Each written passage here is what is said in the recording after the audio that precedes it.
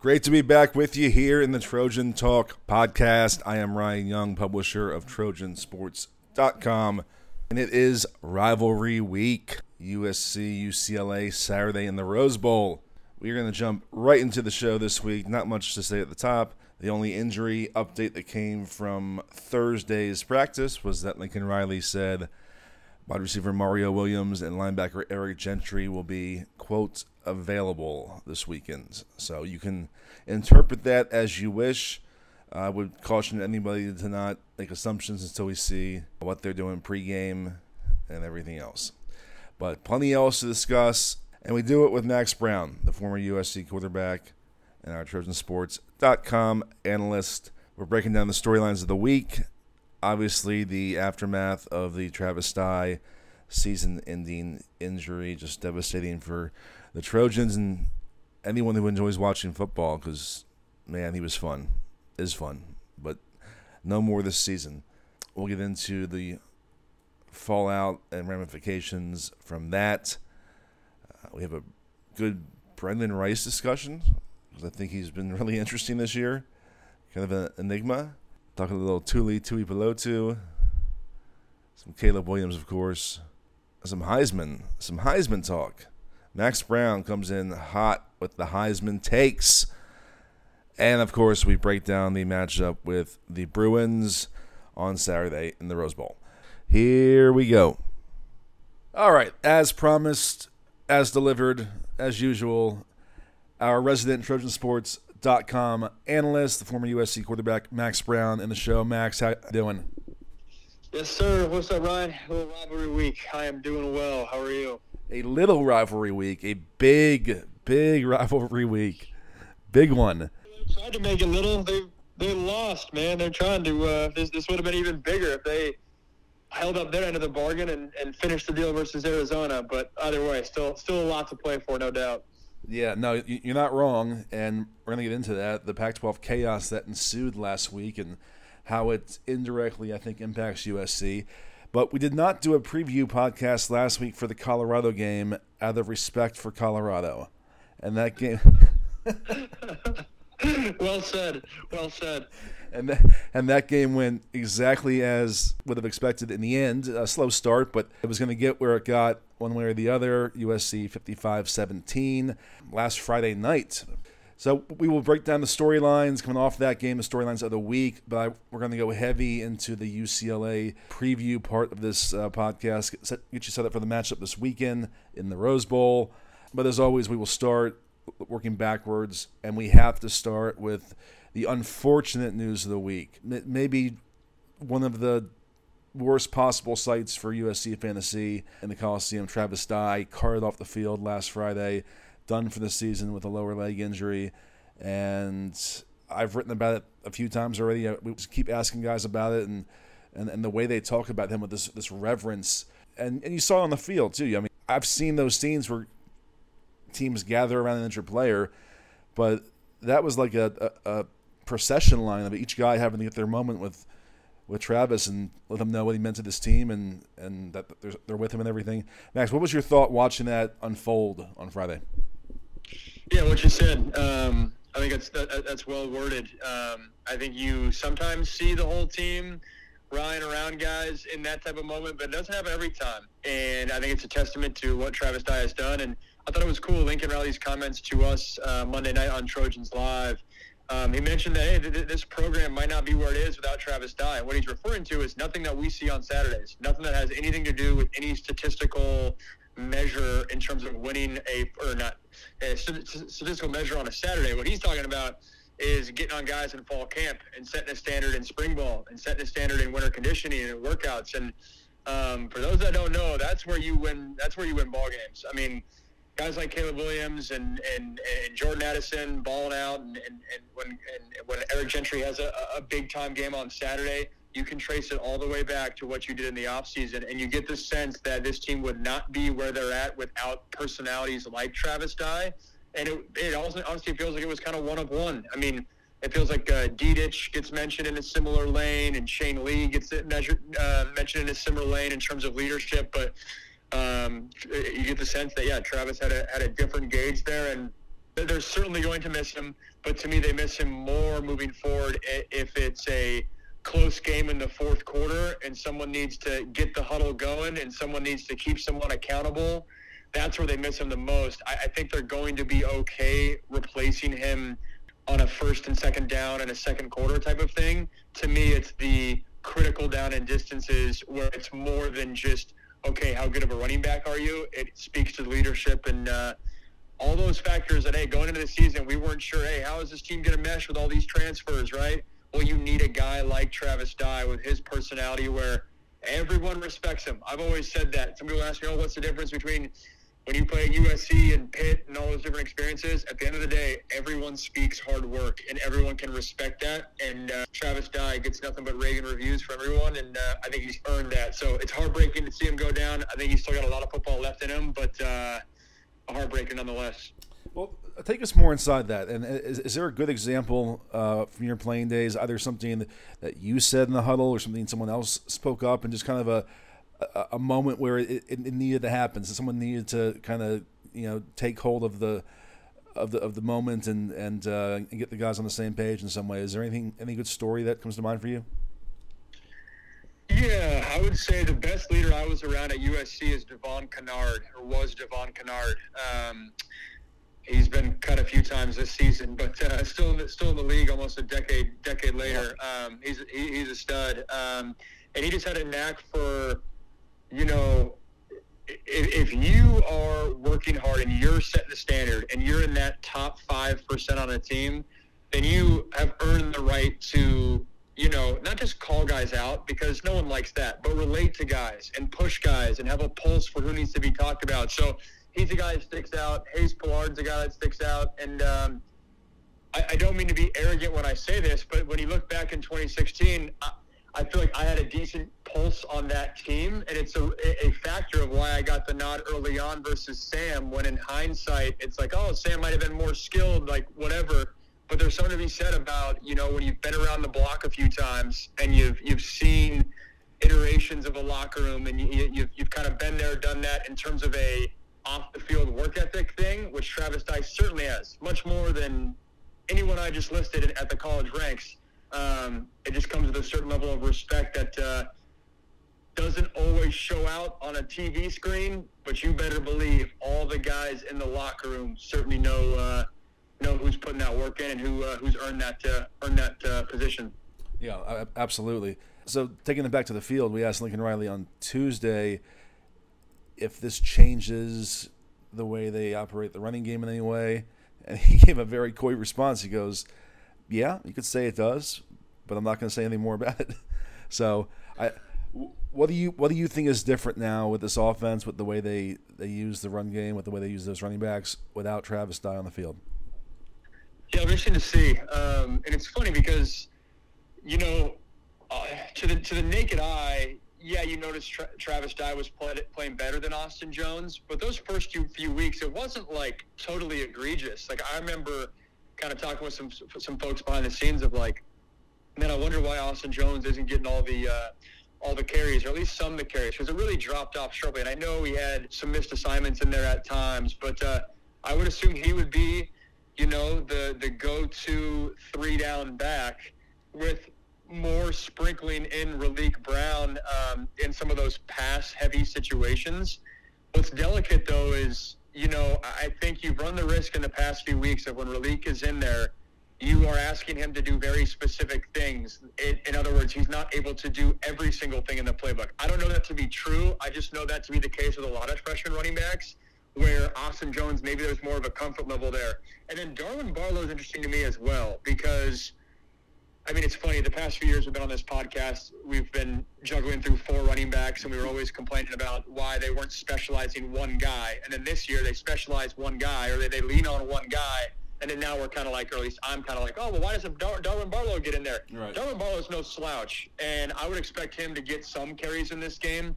I don't know if the drop-off to him is a playbook thing or if it's an assignment thing, but to me, to the naked eye, he's got the skill, and maybe they lean on him to have a bigger role in games moving forward. Yeah, it's an enigma to me. He was getting a lot of buzz last year. I was having people, around the program telling me they thought he might have been the most talented running back on the team last year. And we all saw what Keontae Ingram did as a starter there and definitely earned that role. But I came into this year, well, I guess once they brought in the transfers, I didn't know what his role was going to be. But I definitely didn't think he would be just totally out of the picture. I mean, he's barely played this season. He's not even getting looks. Clearly the number 4 guy until this point. So I don't know if he'll get a lot of opportunity now. I do agree with you that even though Jones is going to be the new lead back, maybe he's not getting 95% of the carries like Dye was. So maybe there is some more opportunity. But I do not know what is holding Darwin Barlow back, because I look at him, I think he has all the pieces. He runs hard. The numbers in his limited opportunities always seem to back it up. He maximizes his yards and opportunities. So we'll see. It's interesting though, and the pass blocking factor that you touched on briefly there, I think is going to be the biggest curiosity for me. Do they do different things to protect Caleb if they don't trust the running back to do what Travis Dye was doing? And again, I went on Sirius XM radio this week and was talking about Dye, and I said, I would need to see every running back in the country to be able to confidently say this. But if you're telling me that there's a better pass blocking running back out there, I'd like to see him, because again, we talked about it many times. I was just so impressed with Dye in that regard. So that's the big curiosity to me, is what the impact is in that regard. How's our boy Marquise Stepp doing this year? Yeah. Well, no, I do know, actually. I think he's back in the transfer portal and looking to move on. I'm dug in so deeply there that I don't even think I could extract myself from that one. So I will just stay dug in and hope that I come out looking good in the end one of these days. But yes, we have some hits, we have some misses. More hits than misses, I'd say. He might hit later on. He's a good back. No, he is.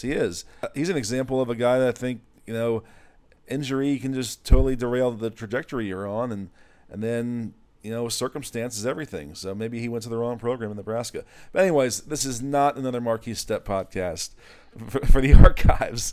This is a USC podcast. The run game will be interesting. Another interesting guy for me, and I really want your thoughts here. The Brendan Rice experience has run the full gamut each week. You just never know what you're going to get from Brendan Rice on any game, any play. And he comes out last week and just has a really lackluster start. Obviously, the interception that kind of goes off him, and the defensive back just pulls it away from him for only Caleb's second interception of the year. I asked Rice if he and Caleb talked about that play, and he said, "Yeah, I'm not gonna tell you what we said, but we were a little chippy with each other." So I'm sure Caleb wasn't too happy that the second pick came on a very catchable pass to a receiver down the field. Again, we talked about this, like the message board is screaming, Twitter's screaming. He's too inconsistent. Put Kyle Ford in, give Kyle Ford those snaps. And then what's he do? He makes this incredible catch on the sideline. That might be his best catch of the year. He catches a touchdown. He catches a great pass over the middle with his hands while moving, and just is two totally different players in that game. And I think I was able to glean a little bit of insight afterward. Most of these post-game interviews don't offer too many revealing kernels or nuggets, but I asked him what that catch on the sideline did for his confidence. And he gave me what you'd expect. Yeah, it helped the confidence. But then he goes, I've definitely struggled with my confidence this year. And that makes total sense when you see him. I think he's one of those guys where if things, he needs something good to happen to kind of, in a game, to get locked in and to trust himself and to be able to unlock his full abilities. And until that happens, you can just see that tentativeness and that I'm a little unsure of myself, and that's where those drops come in. That's my takeaway. But my other takeaway is that I think that the staff really believes in his upside, and that's why they keep giving him all these chances. I mean, go back a couple games ago, he had 12 targets and only 5 catches, but they kept feeding him. And he starts off badly Friday, and they keep feeding him. So I think he has a longer leash than some other players might, because I think they see that, man, if this guy gets to where we think he can get to, we have a real asset here. I'm with you, and I think, and this applies to Kyle Ford as well, they really want that X position to be the physical, make the contested catch, give you an added wrinkle that you might not have, or that you already have on the other side with a Mario Williams or some of the slot receivers, like to be able to contrast that with a bigger body receiver. They really want one of those guys to work. And to your point, Rice with the higher ceiling might be the reason that he edges out Ford. If you're saying both those guys are, let's call it, B plus rating, and I know there's going to be people hearing that saying Kyle Ford's an A, and I get that. But if there's receivers better than those guys on our own roster, like maybe the ceiling for Rice is higher for why he keeps going in. But I think the way that you phrase the confidence thing, I think it's a fair point, because put yourself in Brennan Rice's shoes. He was the dude last year for Colorado, and very little, call it, pressure in terms of where he stood on the depth chart, because he knew he was the dude, right? His quarterback play might not have been great, but he knows that, hey, even if I do drop a ball, like, I'm not worried about my job. Versus he comes to this roster, and this is why some guys at USC don't work, because it is so tight, and those throws are so precious, right? When he does get the ball thrown his way, it's more intense to catch that, to make a guy miss, to do your job every little bit. And sure, pressure makes diamonds, and that's what you want. That's what you sign up for when you go to USC.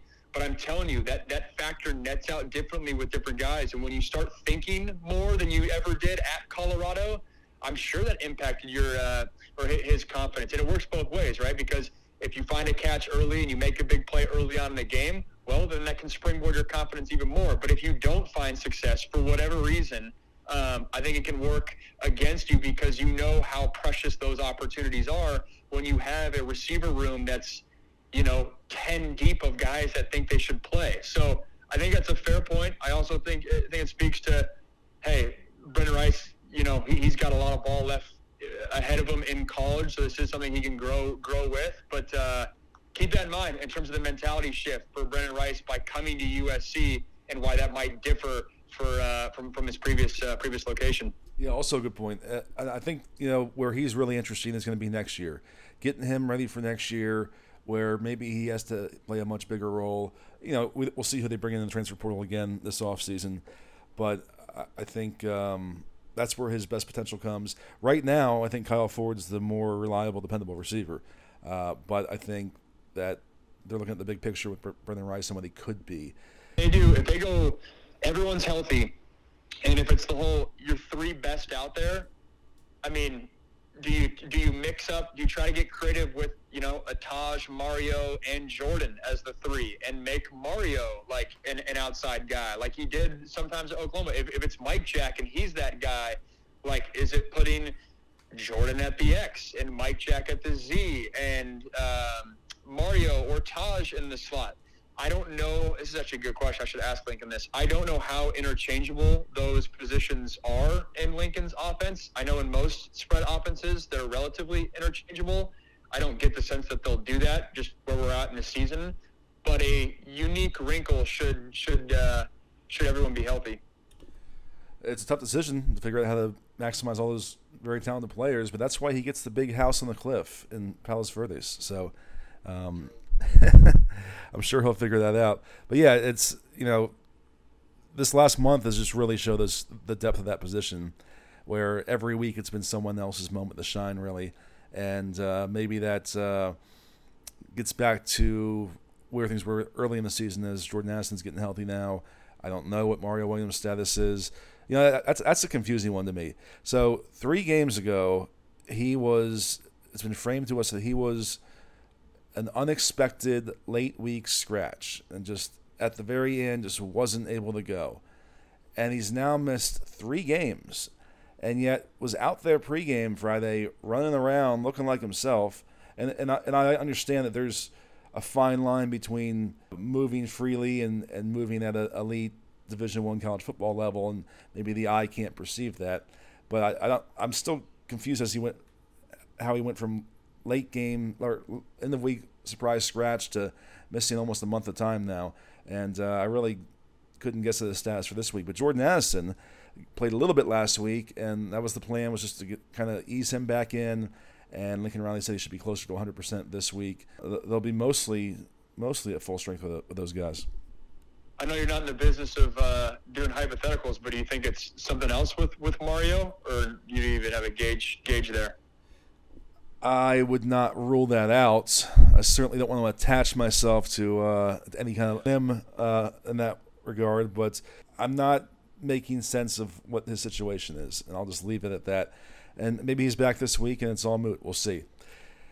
Caleb Williams has made the incredible routine all season, but we're now 4 straight games where he has gotten to 5 touchdowns somehow between passing and rushing, and it just almost seems like it happens routinely, quietly, like no one's going 5 touchdown game for Caleb this week. It just kind of happens. It's incredible. What did anything jump out to you about Caleb's performance on Friday? Obviously, he had the pick, and maybe he wasn't his sharpest early in the game, but in the end, 5 touchdowns again. Yeah, that's the thing. Nothing really jumped out because this is what we're getting used to every single week. I think 2 points, though, on that theme. I think, one, I would rather the offense start slow and then finish strong rather than kind of what I'm covering Wazoo's game this week, like what Wazoo did, where you start fast and then you limp to the finish line. I think that's a bad way to end the week. And we've all talked about that, USC's in a unique phase where this was very, very clearly the weaker stretch of their opponents. And I think there's some human nature there of maybe you think it's going to be a cakewalk, and so you walk out a little slow and you need to shock your system to get right. So no huge concern for me there, but that was my read on that situation. I'll say this, though, about Caleb Williams. It is funny being around USC circles, and we keep talking about Caleb Williams as if like, oh, hopefully he gets an invite to New York, and like, oh, it'd be so cool if he can go to New York. Like, guys, this dude might win this thing. Like, he might win the Heisman. Like, don't sleep on that. Like, he is right in the thick of it. And I'm not going to say he's the favorite, but he is top 3. Okay, I'll go conservative. He's top 4 right now. And you have guys above him that do not have the data points ahead of them to prove that they're Heisman worthy, like Caleb does. I mean, Hendon Hooker for Tennessee, he's not going to have a conference championship game. And you can go down the list. But Caleb Williams, this stretch ahead of him, when you have UCLA, USC, and a conference championship game, if he keeps playing like he's playing right now, he is going to win the Heisman and have a jersey retired in the end zone. And I don't think USC fans have wrapped their head around that, because for most schools, they're not used to Heismans, right? They don't have 6 or 7, whatever the official count is lately for USC. But we're lucky, right? We have that. We're fortunate. Any other school, they'd be having a whole Heisman campaign around Caleb, and it would be a whole effort. I know Lincoln has, alluded to that, and has subtly made the case, and I'm sure it'll heat up with the weeks remaining. But don't sleep on that, USC fans. Our quarterback, it's not even like a long shot. He is right in the thick of things. His stats match up. His impact matches up where USC stands in terms of their conference championship hopes and where their ranking is. Like, he is right in the middle of it. And I think we need to start being aware that, hey, we could have another jersey retired here in a month. And I don't want to get ahead of myself, but that's the scope that we're operating from. No, that's where I wanted to take this next. I was going to ask you exactly that. If you thought he had a chance to win the whole thing, because I do, and I hadn't considered the point you just made, but it's absolutely right. Like, there is a disproportionate level of minimal buzz within this fan base about that aspect of things, and you're right. Any other school, if a guy was even a top 5 candidate and they knew he couldn't win, but he had a chance to get to New York, that would be the storyline every week, and be pumping up his stat lines every week and his Heisman case. And I've written about it once, and I asked Riley about it last week, but it's just not really getting talked about a ton. And maybe that is, for the point you made, just because USC is conditioned to having this happen, but certainly hasn't happened in several years. And last week I broke down the top 4 candidates, and I don't see how you can say definitively that anybody else is definitely going to win it over him. C.J. Stroud at Ohio State, his numbers are significantly off pace from where they were last year. So he didn't win last year. He lost to Bryce Young, and they were both deserving. Is he going to win a year later with lesser numbers? Maybe he will. Maybe he will. But I don't think that he's done anything to put himself head and shoulders over Caleb Williams. Hendon Hooker at Tennessee played his worst game in the game they lost. Like, he did not have a good game. I forget what the stats were, but he had no touchdown pass, I think, 162 yards. It was an off game. Okay, look at Caleb Williams. USC's loss was one of his best games. They lost despite him, not because of him. He, at Utah, played one of his best games of the season, if not his best game. So he was not a culprit in their setback. His worst game of the season at Oregon State, he still leads the game-winning drive and throws one of his best passes of the season for the game-winning touchdown. So even on his worst night of the year, he has a moment like that, a Heisman moment. Blake Corum at Michigan, it's hard for running back to win. He puts up great numbers every week. Maybe if Michigan keeps going and beats Ohio State and goes all the way, maybe there's a path for him. But I think that there's a real chance, and you laid it out. It's because of what's ahead. Because of these next 2 and maybe 3 games and then beyond, he's going to be in the spotlight. He's going to have national eyes on him, and maybe that's been the problem, that people haven't been watching enough of him. People haven't been breaking out their Sling TV subscription to check out the Pac-12 network on the East Coast. But he will have every opportunity, and now he has to keep doing it, but that path is there. It feels like the consensus for this week is that you're going to have an absolute shootout. UCLA versus USC, absolute shootout. And I would say most people think USC is going to win, but either way, it's going to be a shootout. So let's say that scenario exists. Like, if that happens and it's a 48-44 win or even higher for USC, there's no way you don't get there without Caleb Williams putting up huge numbers. And if that happens, he will be the favorite after this week. CJ Stroud, I know what he's done, and to me that's the biggest competitor right now. I think he's the favorite sitting in this chair right now. But if this game versus UCLA plays out like we think it will, Caleb's going to leapfrog him, and it's going to be his show to lose with 2 games remaining. Love it. And I was going to take it even one step further. Looking at my rundown of notes here for the podcast, looking at the next year. I mean, we've heard the talk that he could be the number 1 pick in the draft after his junior season, after next year. Surveying the college football landscape as it is right now, is there anybody else that you would even consider taking over him if you're an NFL team building a franchise?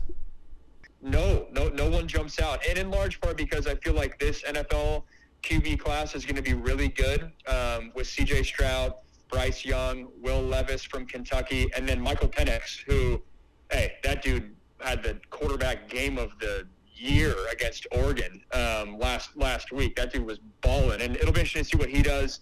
I would expect him to go to the NFL, but if he doesn't, then in the conference it's going to be Caleb and Penix. I'm sure Bo Nix will leave.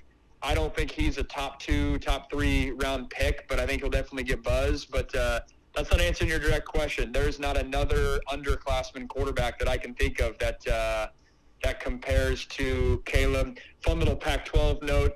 Tanner McKee for Stanford continues to be on NFL watch list, which is just interesting because he does not get any of that chatter from the college podcast. So a couple West Coast names to keep your eye on. Well, I wasn't going to go here, but it just popped into my head. I was having a conversation with some Cal fans earlier this week, of all things, about Jack Plummer, and there's a real divide in their fan base as to if he's a capable enough quarterback, and not to go down that well, but where I'm going with it is that, someone said that, well, he's not a top half of the conference quarterback, and I said, well, look at the top half of the conference, and I broke down the names. Is the Pac-12 the best quarterback conference in the country right now?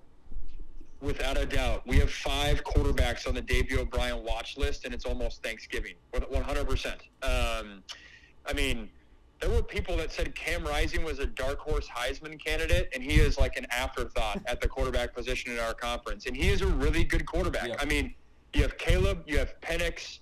To me, I mean, Caleb's 1, Penix is 2, Bo Nix is 3. Like, boom, boom, boom.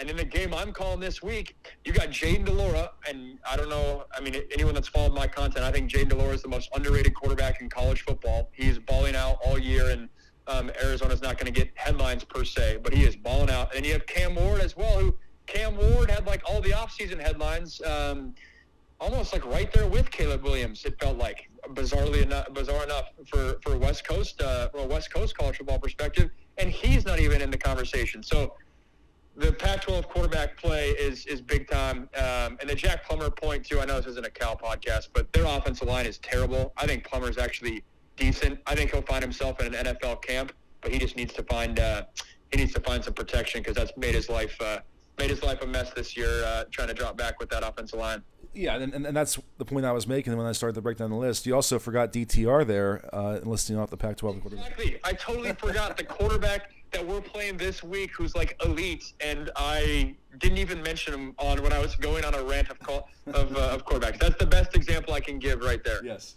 Yep. I'll give you plenty of time to make up for that with DTR the rest of the show. Before we get there, though, as we wrap up the offensive conversation, it's time for your favorite Lincoln Riley play call of the week, if you have one. Yeah, I have one. It's not as juicy as weeks past, but it was the backside post to Brendan Rice for that touchdown. And the play, I mean, it was Colorado. The playbook was not that creative per se. I thought they did some cool things with Relief Brown, but that backside post to Brendan Rice, to me, made me sit up in my seat a little bit, where I was like, all right, there he is. And one, it's a big-time throw by Caleb Williams, making throws like that look just casual, like it's nothing. But it's not just nothing. That's a 40-yard strike on a dime, trusting your receiver, and your receiver goes up and makes a contested catch.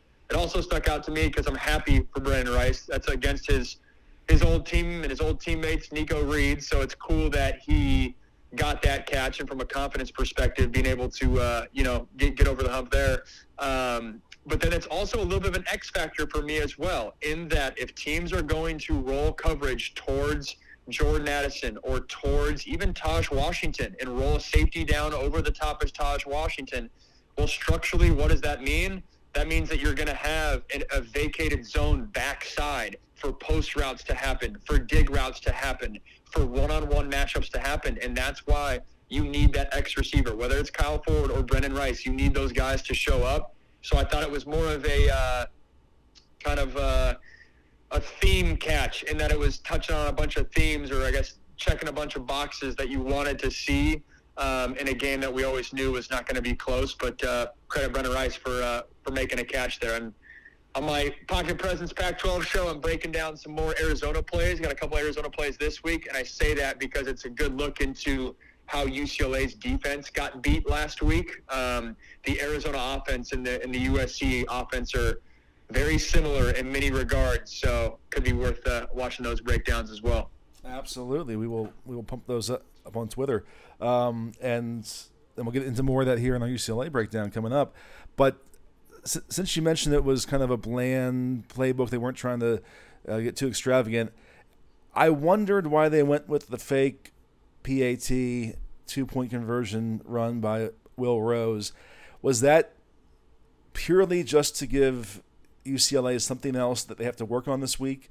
Is that kind of the mind games that's being played with that?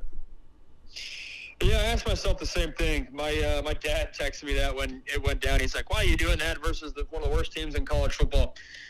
My final answer here is I think they saw something on film where Colorado was overplaying that edge. And college coaches love being like, hey, we treat every opponent the same type of thing. So if you are seeing some egregious a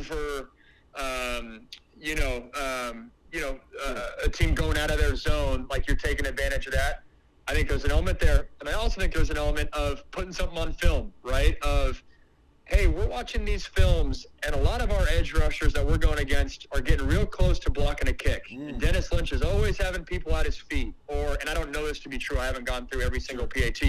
But I think there is something to be said about putting it on tape, so then every opponent that you play here on out has to then – you get that edge guy thinking. And, I mean, we all see it. On a PAT or a field goal, if you're one half step too slow, you're going to miss the ball. So getting them thinking, putting it on film, I think there's some truth to that, and maybe there was a strategy around that as well. Max, if you had broken down every PAT from this season, that would be next level analysis. I'll leave that to some hardo USC fan or some specialist guru guy. That person exists somewhere, I'm confident. One last topic from the last game, and we are kind of glossing over the defense, but it was Colorado, and I'm not going to give too much credit for the bounce back game because Colorado's just not good offensively, so that's what should have happened. But Tuli Pelotu, 2.5 more sacks, leads the country in sacks. That's just incredible to me, and I don't know if that's getting enough attention this year. 11.5 sacks in 10 games, and so I went through the record book just to kind of see where that compared, and it is the most sacks by a USC player since Morgan Breslin had 13 in 2012. The all-time most was Tim Ryan, 20 in 1989. A few at 16 and a half. But he's going to finish top 2 or 3 all-time single-season sacks for USC and has a chance to lead the country. I can't imagine how much his draft stock has vaulted this year. And it just speaks to his versatility, too. He is doing that at not an elite rush type of position, right? It's not like he's doing that at the rush end where you're getting all those one-on-one matchups backside and just taking advantage. Like, no, he is doing it at a more – I know he gets outside a little bit, but at much more of an interior type of position on the defensive line, which is so impressive. If you're a scout, it's the versatility that jumps out, the fact that he can go inside – like, he could be I need to look at his updated weight, but he could be a 3-4 defensive end or a 4-3 defensive end. And in the NFL, that versatility is huge. No, Tuli's been game-changing, and Lincoln talked about it with us on Monday of, obviously the defense isn't playing at an elite level, really isn't even playing at a very good level.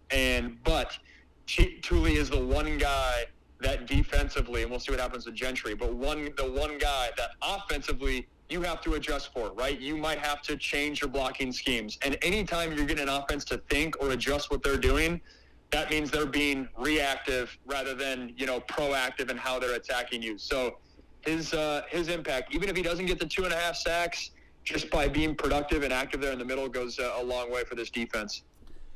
I think he becomes the go-to example now in recruiting of, you never know what that 3-star guy might become. Tuli was a 3-star guy. Remember Tuli, the 3-star? So, he came out of Lawndale High School. Obviously, his brother was already on the team, so he should have been, kind of a name at that point. He shouldn't have been under the radar.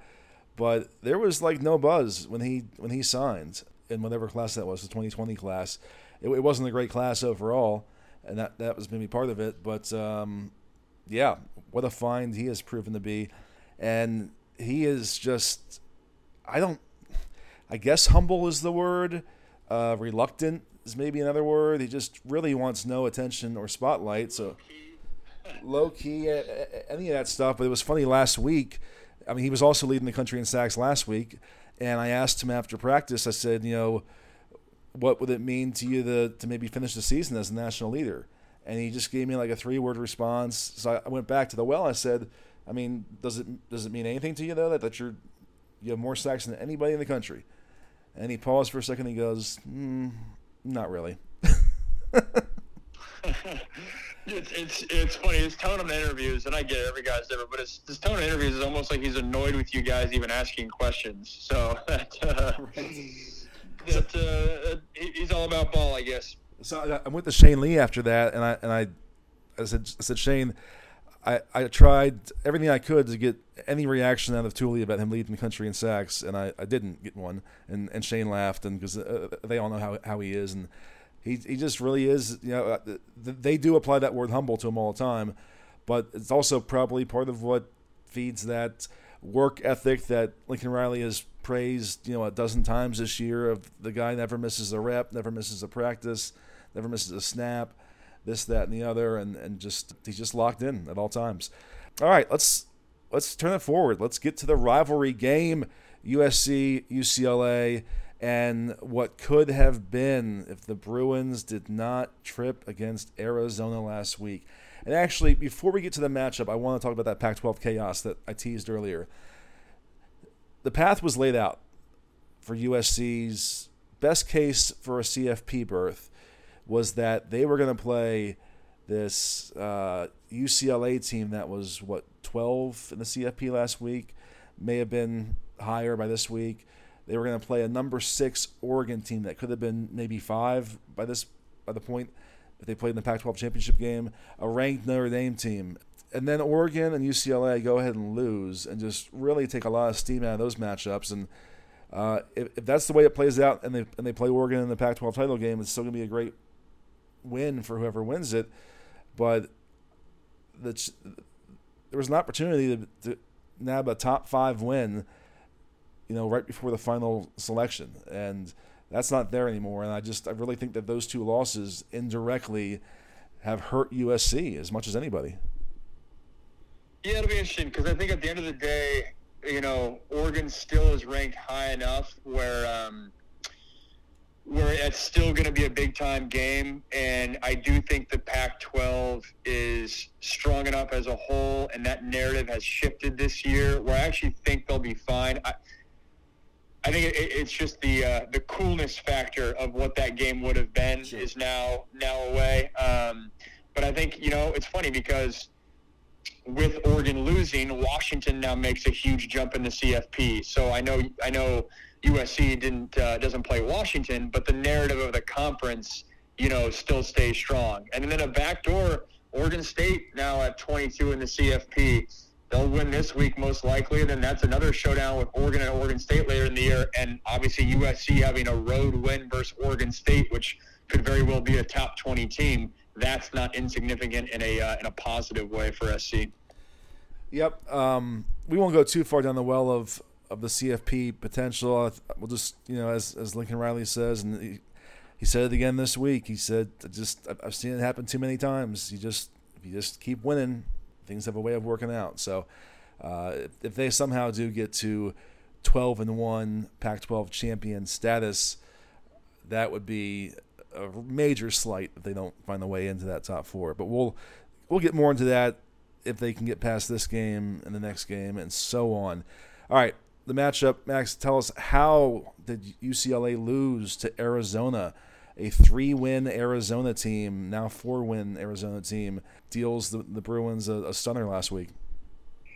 Yeah, they lost because of, one matchup that also is applicable to USC this week, and it's the strength of Arizona's passing game against what is a weakness on UCLA's team in terms of their pass defense. Which is funny because going ahead to this game, it's really, a great UCLA rushing attack versus a USC defense that's been tested in that regard, and then a great USC passing attack against, like I said, a UCLA pass defense that has struggled. But, that was the big factor. And then the Arizona defense, played active, played energetic, played passionate, and they were able to string together enough stops, which that feels like that needs to be the DNA of USC's defense moving forward is, we're not asking them to keep a team under 20 or really even under 30, to be honest. It's, can you string a quarter of football together where you have enough stops because this offense will do its thing. But, yeah, UCLA, obviously huge loss for sure. So break down this matchup for us. What's the biggest concern for USC as you size this up?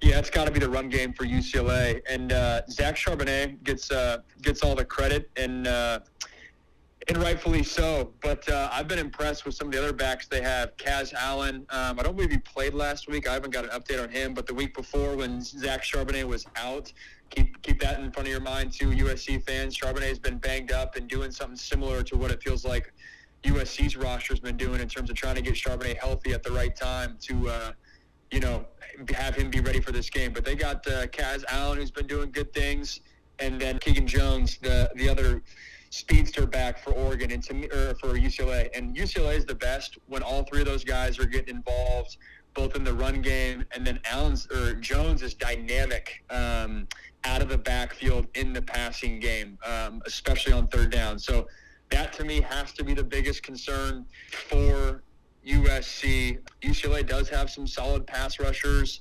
Latu, early on in the season was the best pass rusher in the conference. We talked about how Tuli's kind of taken that reins, but Latu's been special at times and pass rush wise, especially if USC's banged up at the tackle position.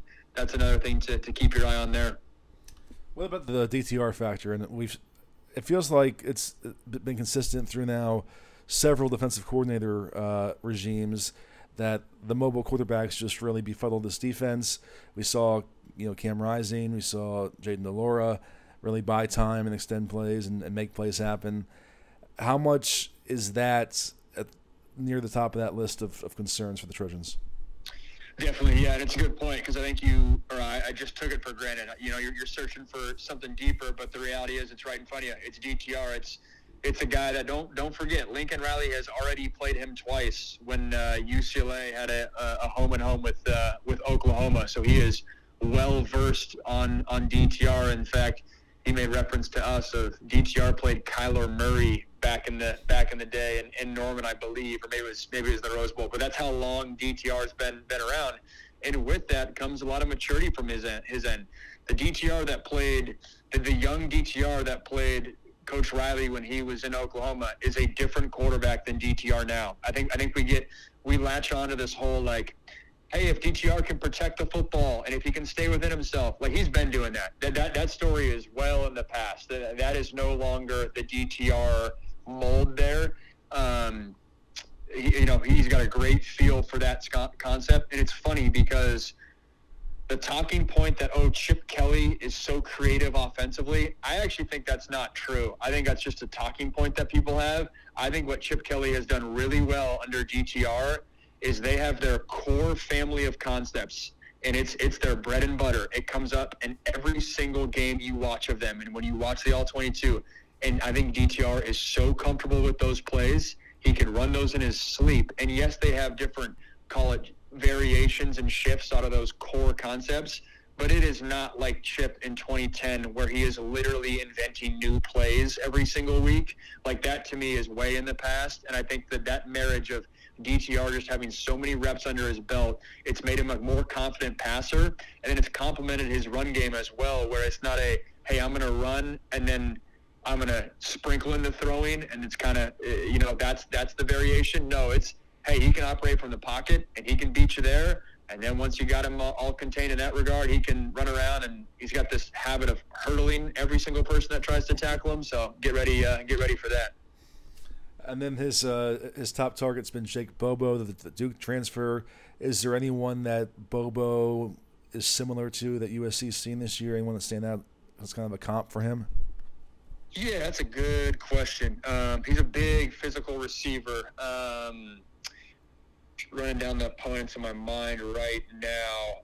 The short answer is no. I think his skill set is unique. Like I said, yeah, he's big and physical, but don't sleep on his quickness. I think he does a really good job of getting in and out of breaks, which then allows him to be a step ahead on the defender to then out-physical him. I think he's a really good red zone threat. And it's the type of guy that I know SC, still trying to figure out that second corner position.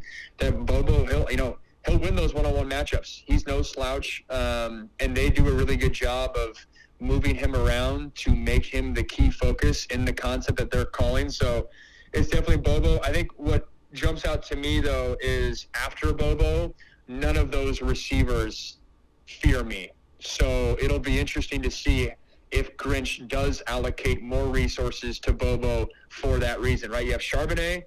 All right, he's Charbonnet, DTR in that backfield. That's priority one. Bobo is priority two. And you probably don't have the luxury to allocate resources to priority three. But I say that because, it's not like facing an Arizona offense where you have three receivers and you like your back. It's not like facing a USC offense where, hey, just take your pick of which receiver you want to cover because they all fear you. I think there's a significant drop-off after Bobo that could potentially work to SC's favor, especially when they're trying to figure out that second cornerback position. And flipping it back around to the other side, USC's offense versus UCLA's defense, and you already mentioned it that they have some vulnerabilities in pass coverage, and you hinted earlier that Arizona was taking advantage of something very specific in that matchup. Is there anything you can expound on for us that might apply for the Trojans? Yeah, and if I phrase it the way I guess it was just high-level quarterback play. And the theme that it was a couple throws that I just broke down of Jayden de Laura getting after this secondary, and they're big-time throws, and they're throws that Caleb Williams has been making all year long. And the theme, I guess, in that game is second window throws, which, hey, it means UCLA is doing their job initially, right? They're dropping into the right zone, but they're not able to heat things up on Jayden de Laura, or he was able to use his legs, which expect Caleb Williams to buy some extra time and utilize his legs to then find your receivers, and not the first intended window, but the second or third window as you keep running. And to me, I mean, that when UCLA is rocking and rolling, it's when they have Mario Williams in the slot and he gets past the first linebacker, or the linebacker drops into his zone and they don't hit the first window, and then they hit the second window, and the second window is where it's wide open in the middle of the field where you can get big time yards after a catch. So I'd expect USC to do something similar. And it'll also be interesting to see. So UCLA's defensive coordinator has been out the past few weeks, or a couple weeks, with a health concern. I don't know the latest there, and hopefully he's okay. Their, call it, replacement defensive coordinator was my defensive coordinator at USC, Clancy Pendergrass. The fans recall.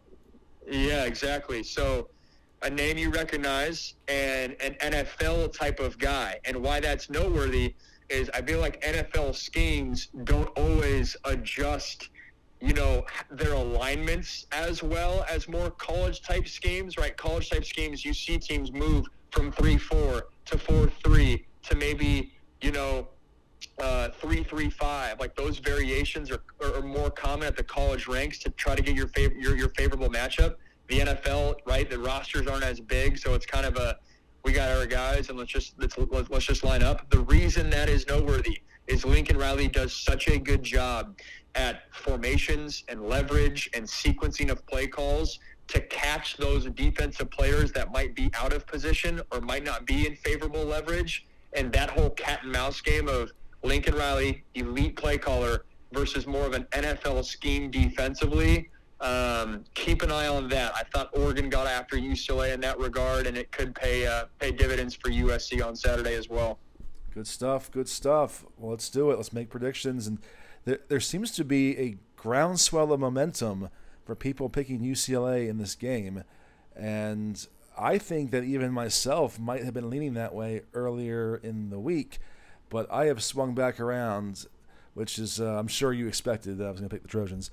But I put a lot of thought into it, and I just that game with Arizona just really raised some red flags to me. Certainly saw Oregon handle business against UCLA pretty convincingly. So I know that rivalry games are different. That is a variable that you have to account for. But I am going to pick the Trojans 41-36. Kind of an odd number, but it's just, you gotta trust your gut on these things. Just picking your favorite numbers. He's a big Dirk Nowitzki, Jerome Bettis guy.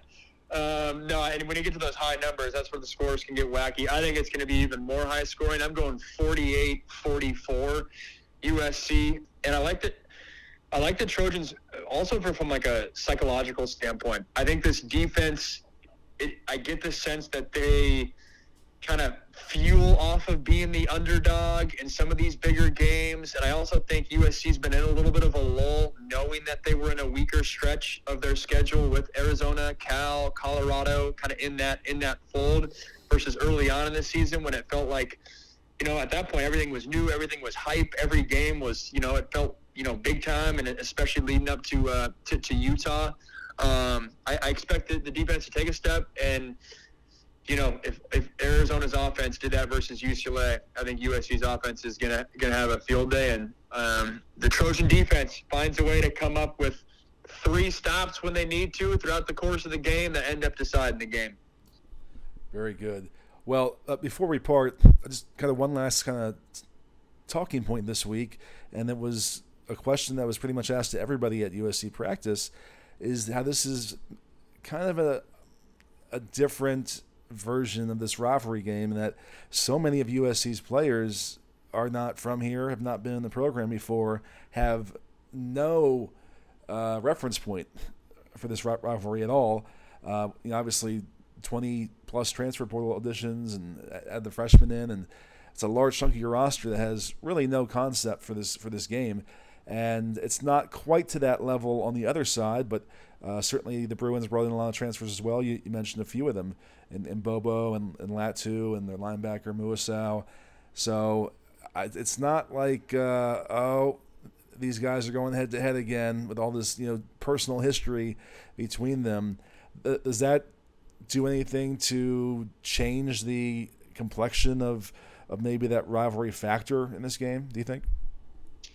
I think it does a little bit. I mean, I remember when I played in this rivalry, it was the only game that I saw coaches argue pregame at center field. Our receiver coach, T. Martin, versus UCLA's DB coach. I'm blanking on his name right there. But, that's not happening in any other game. And the reason why is because, on a Monday – on a Monday, Lincoln Riley might go to a high school, and on a Tuesday, Chip's going to the same high school, and I'm sure that overlap happens a bunch. So I'm sure it has a factor, but at the end of the day, when you walk into that Rose Bowl and you get off the bus, I don't care whether you're from Maine or you're from Los Angeles, you can kind of feel that rivalry and feel that buzz. I know I did. I was a Seattle guy growing up, and I quickly learned the UCLA-USC ways, so I'm sure emotions will be hot either way. We asked Shane Lee about how he's gotten indoctrinated into the rivalry, and he said, I came out of the building on Monday and saw the statues were all wrapped and taped up, and I thought UCLA did it. That's funny. And he found out it was just a protective measure, as we see every year at this time. Before that, I do actually have one last question for you before we close, and it's a question that you asked to Lincoln on Trojans Live Monday. I thought was really good, about how he's continuing to emphasize the success and making sure that people realize what has happened, what is happening this year relative to where things were last year. What is your take on that, and what did you get from his answer when you asked him?